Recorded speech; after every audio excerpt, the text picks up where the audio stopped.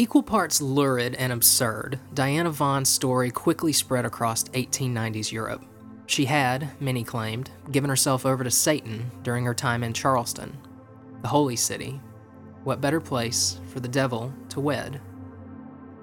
2 years had passed since Diana allegedly escaped from a secret satanic temple on the coast of South Carolina, finding safety in the confines of a French cloister.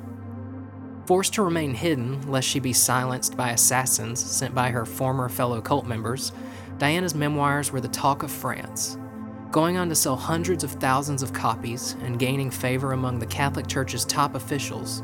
The confessions of this former Luciferian high priestess turned nun detailed the alleged unholy rituals carried out among an all-controlling sect of Freemasons headquartered in Charleston's so-called Infernal Vatican.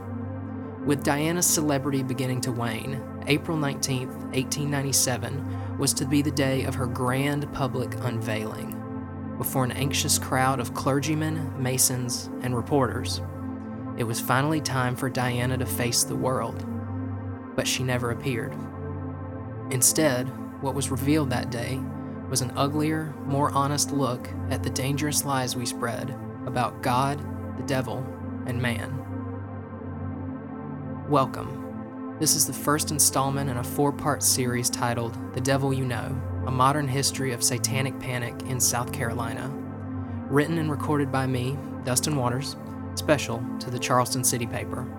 Enjoy.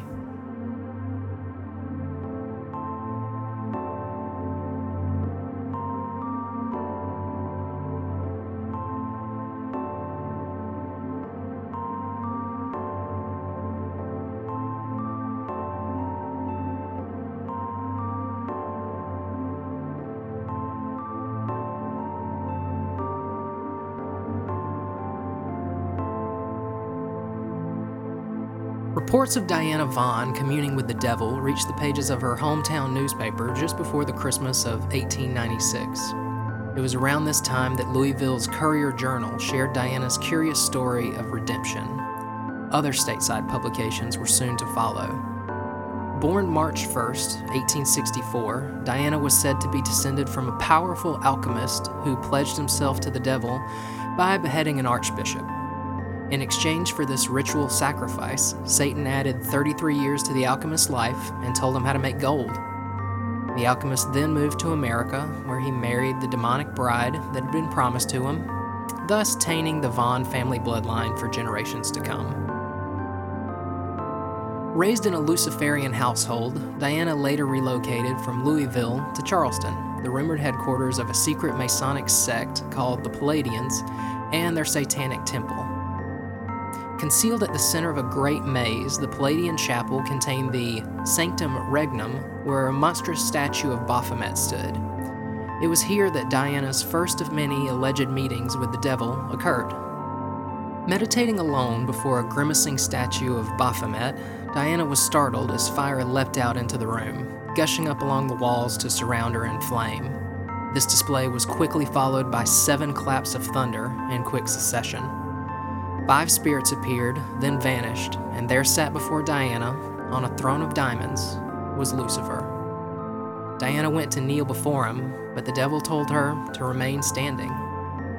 Forewarned of what was to come, Diana is said to have prepared herself for this dark master, quote, by a sort of fasting. In spite of being described rather tastefully as a young woman, quote, whom a careful education rendered difficult, Diana was satisfied beyond her expectations. His male beauty on this unforgettable day is unspeakable, she wrote of her first meeting with Lucifer.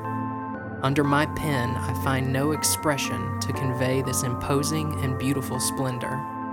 No comparison is possible with the famous statues of Apollo or others. The most perfect. Oddly enough, the initial version of Diana's story that appeared in her hometown paper after her escape from Charleston was later corroborated by a local who claimed to have been a longtime acquaintance of Diana's and a fellow Palladian. This unidentified Louisville native told local reporters that this Luciferian religion had existed since the first year of light, and there were roughly 500,000 Palladians in America. By that time, many Catholic periodicals had already thrown their complete support behind Diana's tale of redemption, a bride of Satan who, through the grace of God, found salvation in the church. But it was her revelations on the alleged connection between Freemasonry and Satan that drew Diana her most devout fans among the clergy. In 1896, the Rosary magazine wrote that the work of Miss Diana Vaughan is no less important considered from an historical point of view. In fact, this young lady has opened to us a page of history which has been until now unknown. And what a page! How events of the last 3 years have been suddenly illumined by her. Hitherto, we have known but little of the true origins of Freemasonry.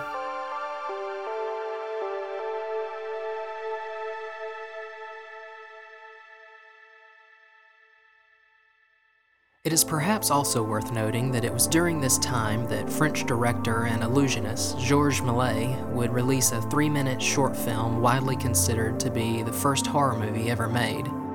Titled The House of the Devil, the clip shows an ever-transforming Mephistopheles torment a pair of swordsmen before the demon is driven away by a crucifix. With this film in mind, it seems that the public's tastes were gearing toward the unholy and macabre in more ways than one.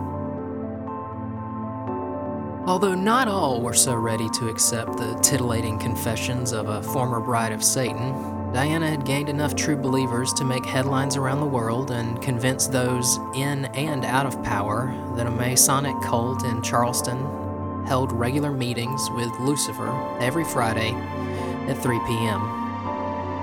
But, in what came as a shock to many at the time and perhaps a relief to others, her story was all a lie. We hope you enjoyed this first installment of The Devil You Know, a modern history of satanic panic in South Carolina.